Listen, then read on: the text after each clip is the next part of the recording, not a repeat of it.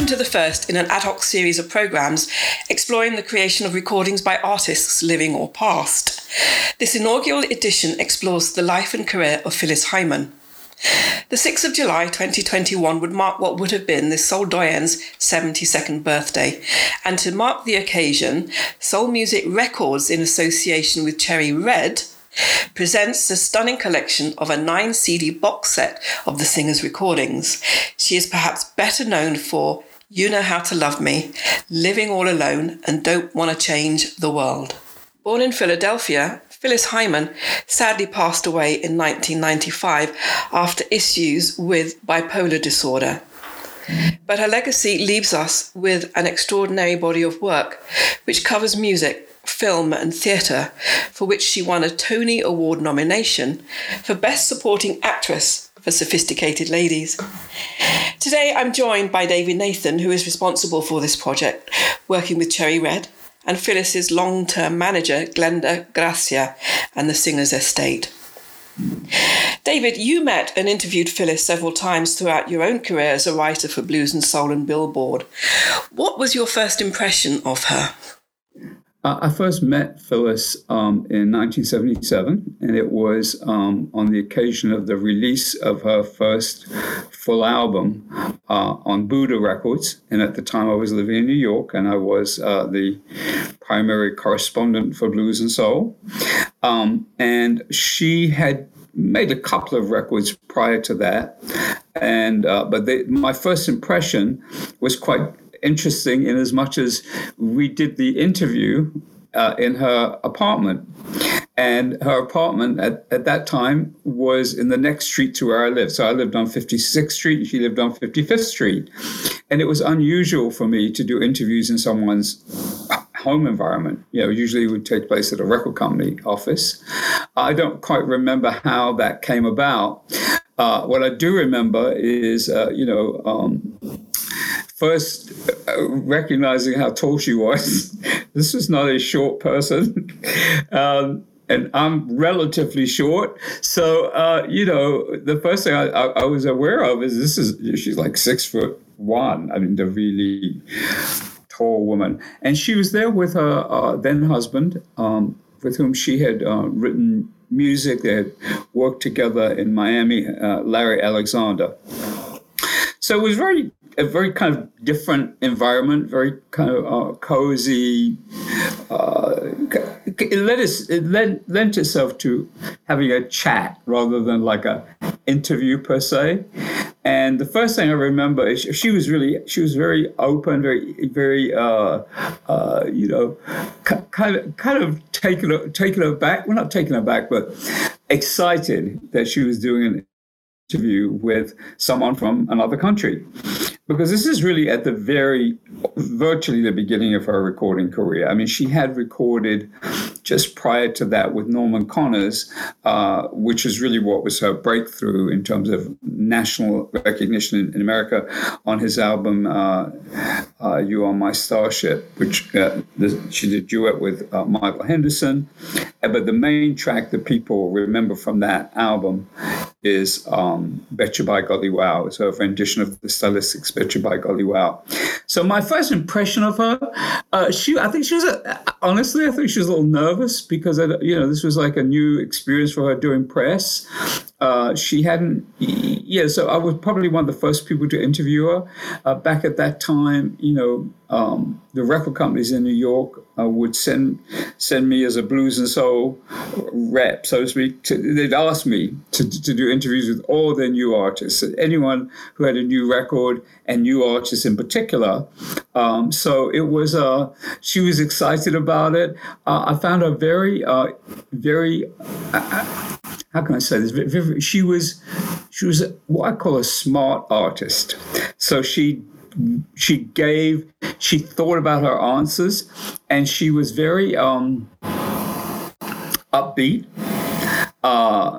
and quite, I thought she was, what I call an intelligent artist. Like she knew what she was up to in music, and it was a very enjoyable conversation, very enjoyable. And in fact, I know that I think the headline of the article that I came up with after I did the interview was "This lady's got star karma."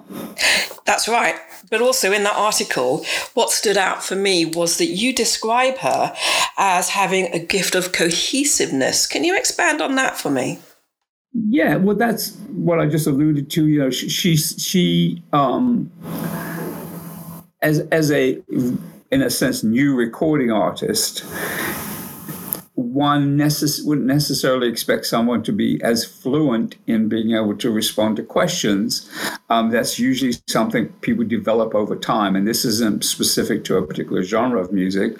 It's just when someone first begins their recording career, a lot of times they're what we call green in terms of ability to converse about their music, what they're up to, what they want to accomplish. And Phyllis wasn't like that. She was very clear in that respect. And that's what I think the cohesiveness is what I'm referring to. And taking into account that she was already, in a sense, a seasoned performer. So she had already been performing, in Miami is really where she first met up with Larry Alexander, and then they worked together. She had her own band in Miami, the PH Factor, and then she'd come to New York and really wowed audiences that I didn't go to any of those early shows, but she wowed audiences that were full of celebs, at the time, Ashford Simpson, George Benson, Roberta Flack, Stevie Wonder, George Harrison's, a whole list of people who went to see Phyllis based on word of mouth. Once the word got out, people were like, well, who is this? Who is this? Because no one knew who she was until she started to perform in New York, essentially. And, because of her stage presence, just even her physical presence, for many people, like, whoa, who is this? And she was versed in the art of performance. And so when she came out there to perform, it wasn't like a rookie. She knew what worked. And so that translated in terms of the conversation we had, the interview we did. I realized I wasn't dealing with a new recording artist, new only in as much as she was making her first records for a major label, but not new in terms of how to converse and to get her point across.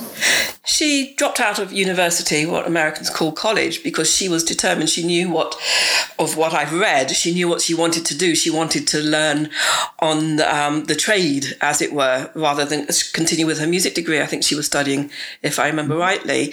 So, all that wanting to tour, wanting to go out on the road, I would say added to the character building, which is why you gave her that credit of, how did I describe it? A gift of cohesiveness, because as you say, she was a seasoned person. Look at artists today and they think they can get on TV and they've made it. So she was determined to hone her craft. True. Yeah. Yes, absolutely. Did you have any inkling then of the demons that were to perhaps blight her later career? No, and I probably wouldn't have referred to them as demons, even if when I did become aware of them. I think that I think that's the kind of harsh word, but that's just an opinion about the word. No. As I say, when I met her, she was married to Larry, and they were working together on music, and they were. So I didn't have any reason to think that she was dealing with any particular challenges in terms of her health, mental health. No, in fact, I would say almost like the reverse. Like when I met her, she, as I said, she seemed very, I would say almost like together in terms of how she presented herself. How many times throughout your writing career in America did you meet with her, and what were any little nuggets of insights can you give us that you learnt from those times? Sure. Well, there are a few things that are quite distinct about my relationship with Phyllis, which was not like my relationship with a lot of artists that I was interviewing at the time. So, and these do lead to a couple of anecdotes, which I think are quite interesting and different. So, given we were neighbors, it wasn't unusual at that point that we might run into each other in the street, because we literally lived on streets just one block apart from each other. What I recall very specifically, Diane, is that I remember sharing with her and Larry in that first interview, that I had written some songs, and I was interested in getting people's opinions about them. And she said, well, why don't you just bring over the cassette, Now, that in itself was kind of like, wow, and I felt comfortable enough to do that. So in other words, there are a lot of people I would never have done that with. So I brought over the cassette, and she listened, and Larry listened. I think he was a bit more enthusiastic about the songs than she was, but she wasn't like dismissive. She said, well, leave the cassette with me. Let me think some more, and listen to it some more. And the thing that I remember very, very clearly about her, Diane, is she was supportive. I mean, I think we got along. I would say that was true throughout our entire association and relationship. We did get along well as people. Now, we did have a couple of bips along the way, and, some of them were down to me, to be honest with you. I mean, I'm not going to say it was all Phyllis being kind of, being Phyllis, but, I remember, as an example, when I was getting ready to do my first ever and only show one of two shows I ever did as a performer in New York, because at that point I was writing music and recording and so on. And I invited Phyllis to my rehearsal. And she said, okay. And she came, and I was like, oh. And then I got nervous. I was like, oh wow. Now we're going to have to really we have to, this is a bona fide performer, recording artist. But I felt comfortable enough to ask her, because she was just a genuine sense of friendship, and I like that. So unfortunately, she had to see another side of me, which wasn't so wonderful, which was the drummer was late. And so we tried to start the rehearsal without him. And when he finally showed up, I almost forgot there was anyone watching, and I kind of cussed him out. I did cuss him out also because I knew that I didn't know she was there. And so, we did the rehearsal, and she made some comments about some things. And at the end, she took me aside and said, I just have one thing to tell you. Never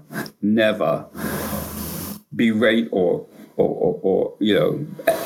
she used cuss, I can't remember the word she used, but anyway, a musician in front of other people. If you're going to do that, do it when there's no one. You can do it in front of the other musician, but never do it in front of anyone else. And I was like, wow, okay. And I took it on board, but it was that kind of, I think, kind of generosity of being willing to even acknowledge that I had another part of what I did. It wasn't just, he's just a journalist. And that was unusual for me back then. So that was one thing. I think the other thing I remember from that particular time period, so we're talking about 77, 78, was may have been around the same time. She said, I just have a piece of advice for you. As you continue with what you're doing, just be careful, because a lot of people might latch onto you because of who you are, and not so much who you are, but what you do for a living. So she just gave me that. And I said, okay, I don't know if she had any particular person in mind, but she was just giving me a piece of advice. I was a little bit resistant to that, because I thought, well, you don't know me that well to be telling me that. But I guess she must have observed something that prompted her to say that. So that was good. Now, the next memory I have, Diane, I saw her perform. What was that like? Absolutely outstanding. She was one of those artists who recordings were great, but where Phyllis really, really she was shining, I was going to say, really shine, was when she was on stage, when she was in a live setting. There was just there's some people who are just great as performers, and they're great as recording artists too, but sometimes that doesn't translate as well onto record. And her presence, and I could see when I saw her perform, and it would have been in New York. I don't remember the exact concert. I mean, I'd have to do some research to find out when it was or where it was. I could tell she really loved performing, because it gave her an opportunity to create in the moment. Many years later, one of the features of Phyllis's performance, much later in her career, was she would ask audiences for requests of songs she had not sung during the show. And she always was able to, sometimes she would say, why that one? To the audience member, they would yell out. I remember one particular performance that was in the Greek Theater in Los Angeles, and people would just, sing this was it. And she wouldn't necessarily sing the whole song, but she would sing a few lines from it. And people loved that. And you see, it's that, to me, is what marks a performer. A really great performer from someone who's an okay performer and a, quote, great recording artist, because they're not necessarily the same thing. There are far too many tracks to highlight for me on this particular box set. But I have asked you to select the 6 that you would like to highlight for us to enjoy. So let's start with your first one, I Don't Want to Lose You. Why have you chosen this one? Yeah, that's a song that was on her first Buddah album. And it is a song that was written by Tom Bell and Linda Creed, who are the famous team of Philadelphia writers. Of course, Tom Bell is also a producer, who were responsible for some of the classic songs recorded by the Stylistics, the Delphonics, and then the Spinners. And that particular song had been recorded previously by the Spinners. And it's a beautiful ballad. And of course, sung in a group setting is a little different from a soloist. And so Phyllis brought a kind of, I'll call it almost aching tenderness. Wow, I just came up with that phrase. Aching tenderness to the song. It's plaintive. It's very moving to me. I mean, she sings it from a place, I don't know what she was thinking when she recorded it, but she sings it from a place of feeling the lyric, like she really knew what that emotion was. So I chose it because I just think it's an outstanding performance, and it is an album cut. It wasn't a single, and so and also I love the work of Tom Bell. I just think Tom Bell and Linda Creed and Tom Bell on other compositions with other people is just one of the best songwriters and producers on the planet. And I thought the marriage of the two, Phyllis singing one of his songs, of course, the first track on her album, on the Phyllis Hyman's self-titled album, was also written by Tom Bell, co-written by Tom Bell, called "Loving You, Losing You," and that was as you previously recorded by Johnny Mathis, apparently, which I didn't know, and of course "Betcha by Golly Wow," which was the other song that really launched Phyllis's career in terms of the special guest appearance on Norman Connor's album, was also a Linda Creed, Tom Bell composition previously recorded by the Stylistics. So there was a real kind of musical marriage there. And I think Phyllis really took that I Don't Want to Lose You and made it for me like a classic. I don't want to lose you. I love you as you are. I don't want to lose you. I couldn't love you more. Tell me love will remain the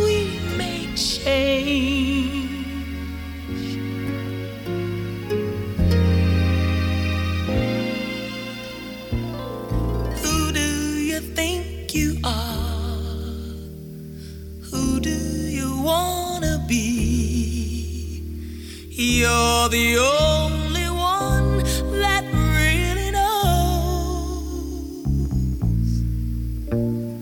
Maybe you'll be surprised after your search is through. Then you'll find you just been chasing you. Believe me, I understand the visions of your mind, but I'm so afraid that the man you find may not need a girl like me. I don't want to lose you. I love you as you are. I don't want to lose you. I could love you more. Tell me love will remain, though we may change.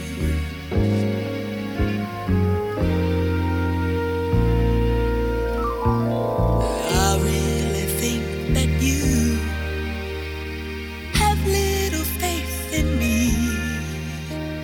You're the only one I'll ever need. If you really understood how much you mean to me, all your doubts would fade and disappear. Maybe you'll never find the secrets of your mind, but you gotta try. Yet I realize, and I'll help you all I can. I don't wanna lose you. I love you as you are. I don't wanna lose you. I could love you more. Tell me love will remain, though we may change.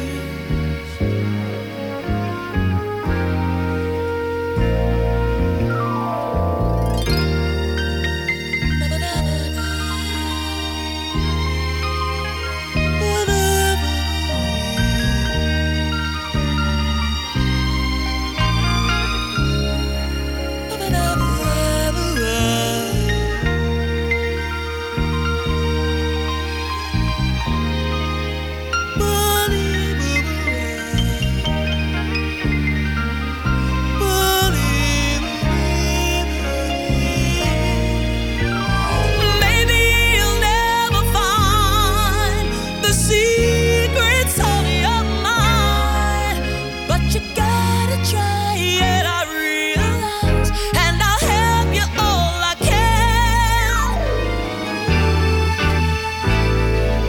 I don't wanna lose you.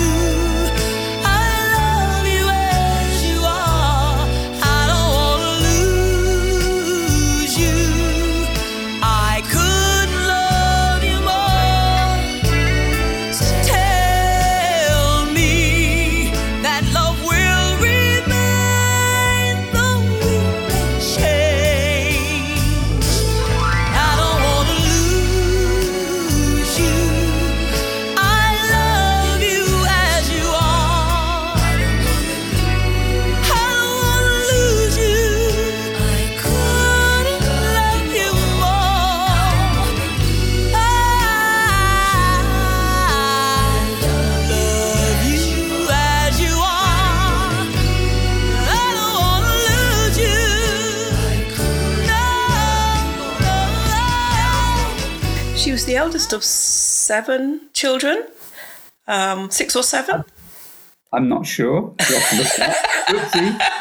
Look it up. It's probably in the whoopsie, naughty David.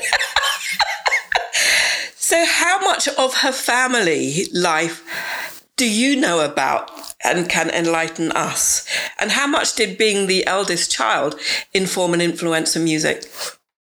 I don't know much about her family life. She didn't talk to me much about it, and anything that we know about it is retrospective. I don't know that I don't know if she discussed it much with anyone other than the people immediately around her. The one thing that I think that I will reference in regard to her growing up is the influences that she mentioned, which really surprised me. I mean, she really did. There were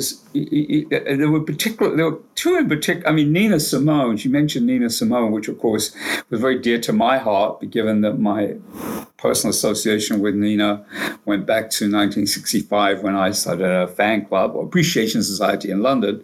So that struck a chord with me. But I also remember. That she mentioned James Brown. I mean, James Brown and Nina Simone are not, music's a little different, shall we say. And then the Lost Poets, which is not music per se, but obviously is spoken word or rap that had a very specific, for the most part, theme. And that was, some people would say it was revolutionary talk. And I mean that with a small R and the big R. And that struck me as indicating something about her viewpoint on life. So it wasn't just about the music. And even mentioning, when I think about it now, even like as we're talking, I'm thinking, even Nina and the Lost Poets were not miles apart in their perception of life and blackness. And so, being a Black American, I mean, that was, what, and what people were dealing with, and so that, I guess, I now kind of regret. Now we're having this conversation. I regret that I never asked Phyllis more about that. At the time, I guess I wasn't. She just mentioned those influences, and I wrote as a good little scribe, I wrote them down, but it never occurred to me to ask her why. Your second choice, most people know this one. It's more familiar. You Know How to Love Me. Tell us why you've chosen this. Well, I love your laugh. Thank you. Well, of course, it is a great recording. And the reason that I think is absolutely essential, apart from the fact that it's one of her most well-known hits and did really well in the UK and everywhere, is because I was there at part of the recording session. So the producers, James M. Toomey and Reggie Lucas, I had met them in fact in 1970, I think earlier in 1978, if I remember. And they had written The Closer I Get to You. They had been part of Roberta Flack's band. They'd been also they'd also been with Miles Davis. So they were very seasoned musicians, and I got along really well with both of them. I really liked them, and they were also someone I gave my little cassette of songs to, and very encouraging. And I remember going to a session when they first started working with Stephanie Mills, and just watching them work was great. So anyway, here comes this day that I think it was M. Toomey who called me and said, we're doing a session with Phyllis, and he knew I knew her, and he asked her, is it okay if I stop in? And it was literally in the neighborhood, like a 5-minute walk. And it was the Sigma Sound studio outlet in New York. They were basically, Sigma Sound was a Philadelphia studio, and they had opened a branch in New York. So I get there, and they are in the middle or completing the recording of You Know How to Love Me. So the track had already been laid, and Phyllis is doing the vocal. And M. Toomey, in particular, because I watched how he worked, he could be quite, how can we say it? I wouldn't say a taskmaster. Well, I guess in a sense, he knew what he wanted, and he would not relent until he got what he wanted, what he wanted in the song, and a particular note. And this is about a particular note, actually. So in You Know How to Love Me, there's a very long note. Phyllis holds the note for quite a few, I don't know, I haven't timed it, but it's a very long note for any singer. And I think, he was asking her to do it over and over again, and she was getting impatient. It was like, look, how many times have I got to do this? She didn't say that, but I could tell she was getting frustrated, and he could tell that too. And she got impatient. She said, you know what, I'm done for now. Now, she didn't mean she wasn't coming back to the studio, but she was like, you know what, let's pause. And she may not have used those words, but anyway, she walked out the room, and she didn't leave the studio, but she just left the room. And he knew that, she would come back. I guess he went out to talk to her. I don't know if he went out to talk to her. What I remember is what Mtume did is he took a rose. I don't know, maybe he went out and bought a rose. I don't know if he had the rose with him. I don't know. But he put a rose on the microphone stand. So when she came back, when Phyllis did come back, it was probably about, 15 minutes later. It wasn't like she was gone for hours. And she saw the rose, and she just melted. It was like, okay, whatever you want. And then they proceeded to get the take with that note in it, what you hear on the final recording. And it was a very smart psychological move on Mtume's part, because I think you probably recognized he was pushing too hard, and he wanted to let her know how much he respected her. And yes, he wanted what he wanted as a producer. So that was a great moment. And then I didn't stay for the rest of the session.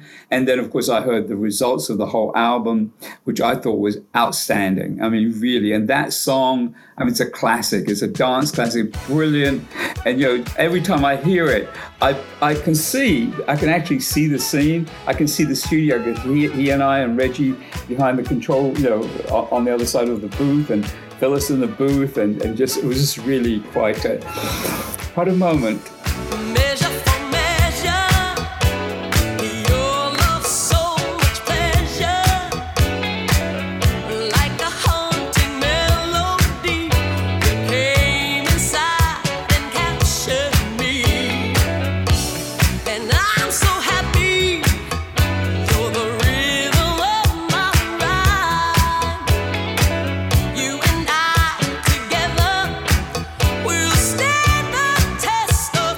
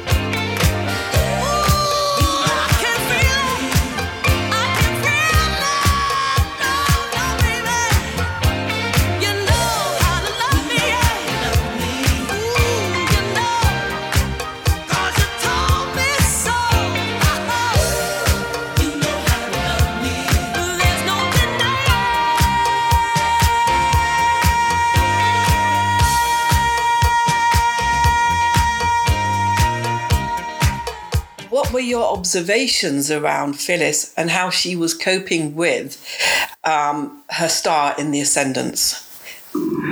I think that it was starting to be a little challenging for. I mean, she obviously wanted to have a hit. I mean, no recording artist would say, I don't want to have a hit. And there's something to say, to insert into this conversation, to add some context to it. So from a business standpoint, so she had signed to Buddah Records. And Buddah Records, she had done the first album. She had done enough tracks going towards the second album.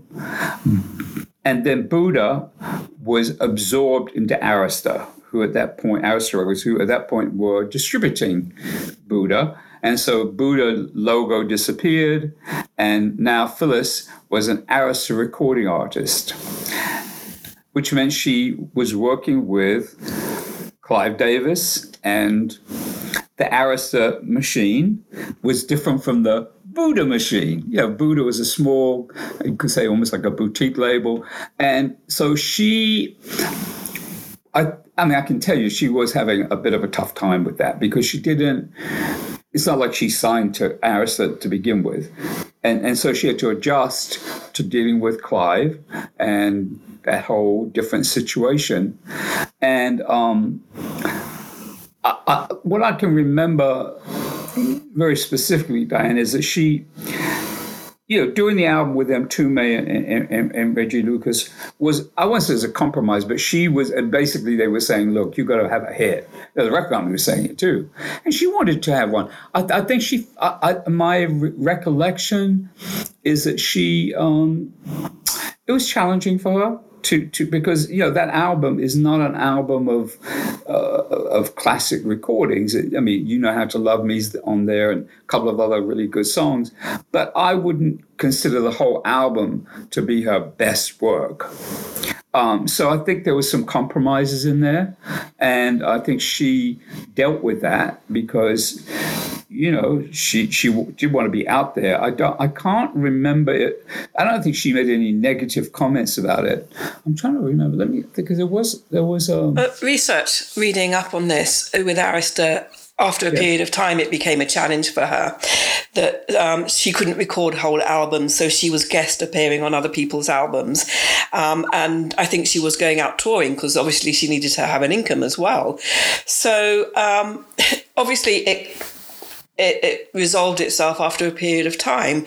But to have that as an artist to go through, it's not fun for anybody. No.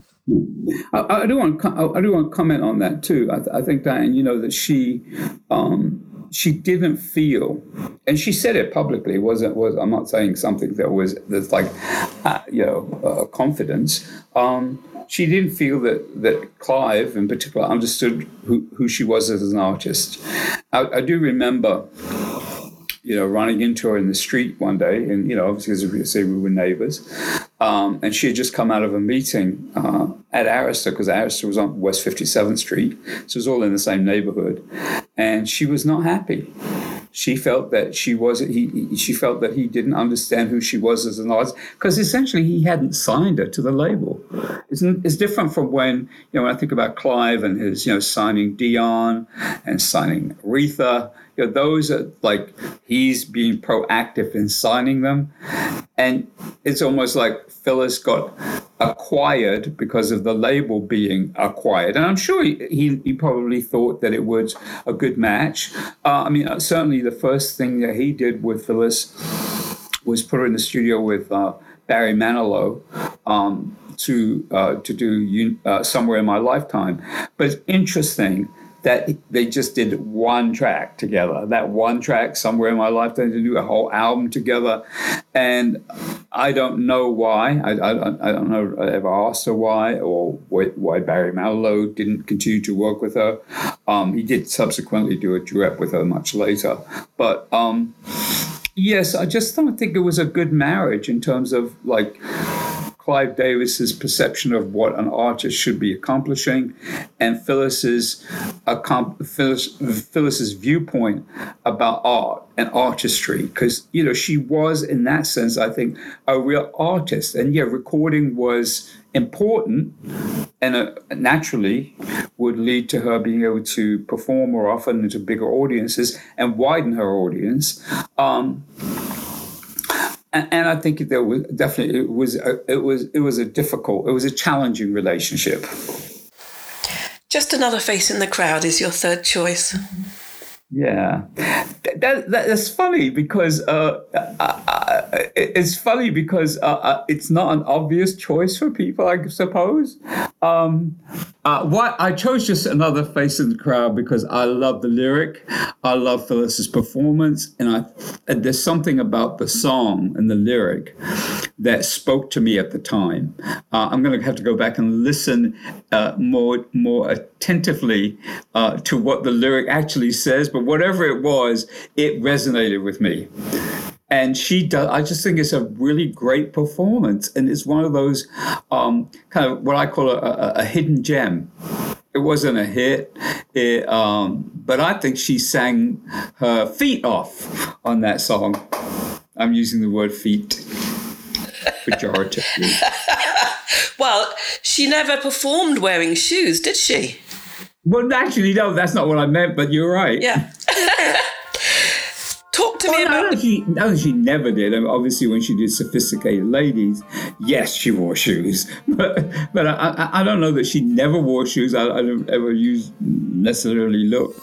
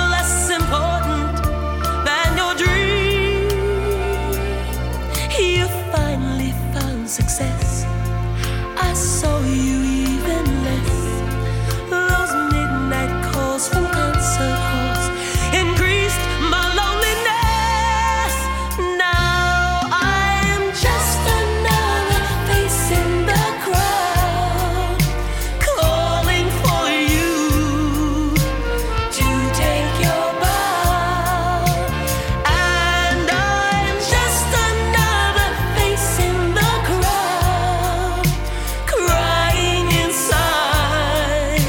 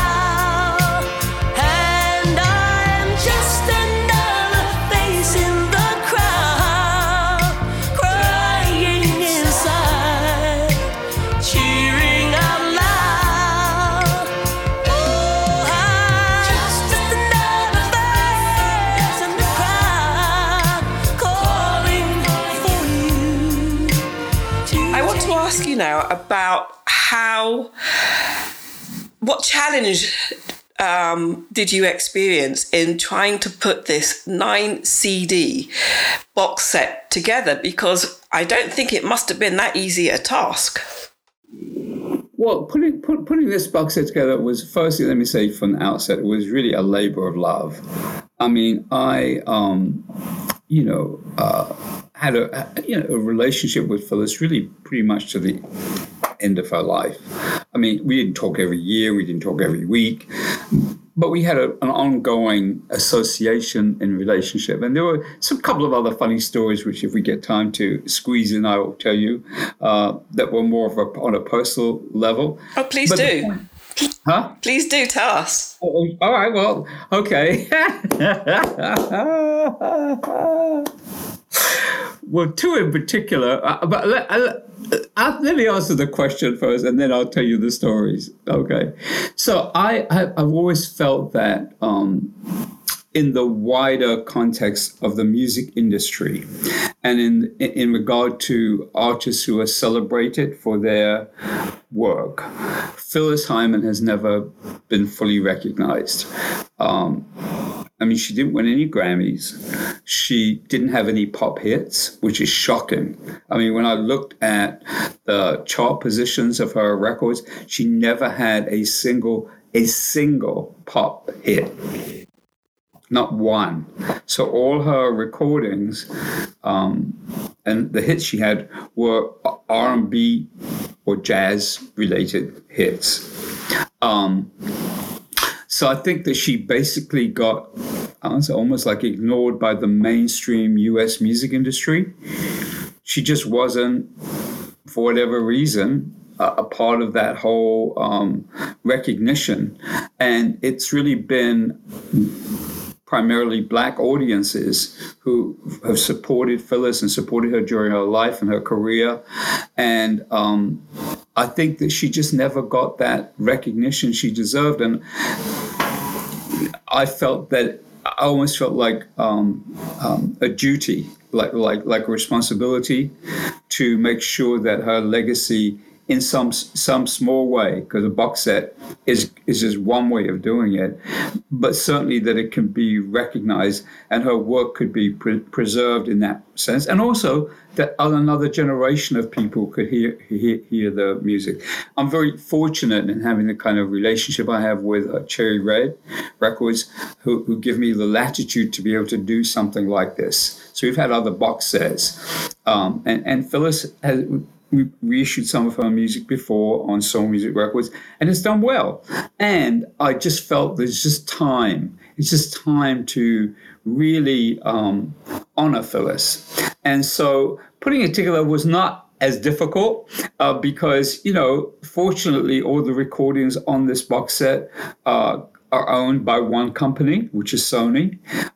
The latter 4 albums came out, it's actually 5 albums, came out on Philadelphia International, whose music is licensed through Sony. So putting it together wasn't difficult because it wasn't an anthology. It's literally all of her recordings, probably missing a couple here and there, but essentially all of her recordings. So putting it together in that respect wasn't difficult. What was important to me was that the choices of who was going to write the essays, that was important to me because that's as much an important part of a box set as anything else. And I purposely and very deliberately reached out to her executrix, who had been her personal manager, Glenda Gracia.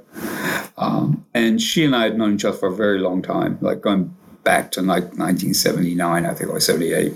And I felt like for this project to be valid, I wanted Glenda's blessing, and I also wanted her participation. And so she worked with me in terms of working on the artwork and making sure that it was just what we both wanted. And I asked her to write an essay. And I think this is the first time she had written anything as extensive. And so that was That was Glenda. And then my longtime colleague, friend, Janine Coveney, who'd written for Billboard and was my R&B editor at Billboard at some point in America. She also contributed a great essay. And then my colleague and again longtime friend Michael Lewis, who has been part of different times part of the SoulMusic Records and SoulMusic.com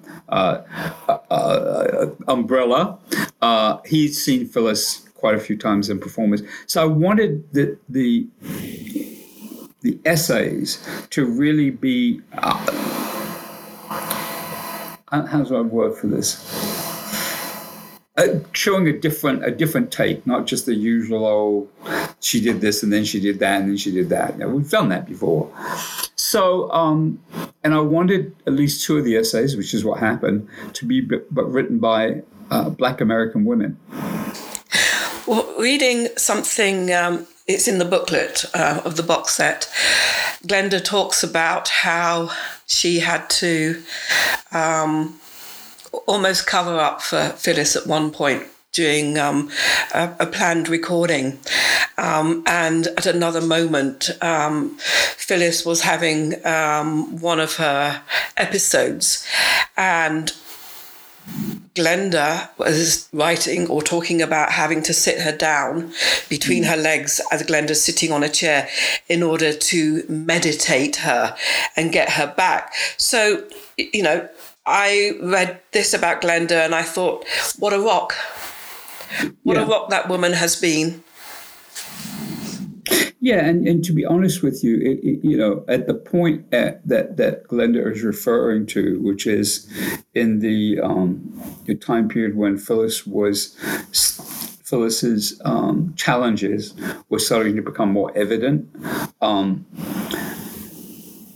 it takes a certain kind of human being to work with anyone, not just an artist, but anyone who's dealing with the kind of mental health challenge or the health challenges that Phyllis had. And that was why it was so important to me to have Glenda involved in this. I don't know, because I never had an opportunity back then to sit down with Glenda and ask her, how are you dealing with this? At that time, Glenda was partners with Sidney Francis. They were a management company together. And Phyllis chose them in particular because she wanted to support Black-owned businesses, and in so choosing, she chose 2 women who really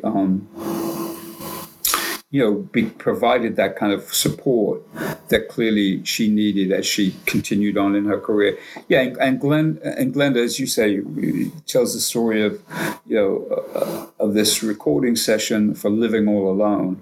It's an incredible song, and how Phyllis, it was just too personal. I mean, yes, she wanted a song to be written for her, specifically, which Dexter Wansell and Cynthia Biggs L wrote. And it is, it's a very haunting song. And then it just became, I think, as she describes in the line notes, when it came to actually recording, it was too personal. And even though she wanted to record it, it was challenging because it was really about what she was experiencing at the time. Well, 30 odd years later, it would be very different for an artist like Phyllis, because the support network is more focused on helping people with mental health issues. It was just bad timing, I think that, look, to be really honest, I think still there's stigma attached to mental health. I mean, we've heard, celebrities of all kinds, politicians, people in public life talk about how there's still some stigma around it. We know it's not, people think differently about mental health than physical health. And while they might be different in terms of, the manifestation of them, I think that it still remains that way to some degree. And yes, there's a greater understanding and there's a greater network of support. You're quite correct, Diane. And it's taken a long time for people to evolve to the point where they can accept that that people do have what we generally call mental health challenges. I don't call them problems because I don't like the word as it's associated with that particular condition or conditions. They're challenges.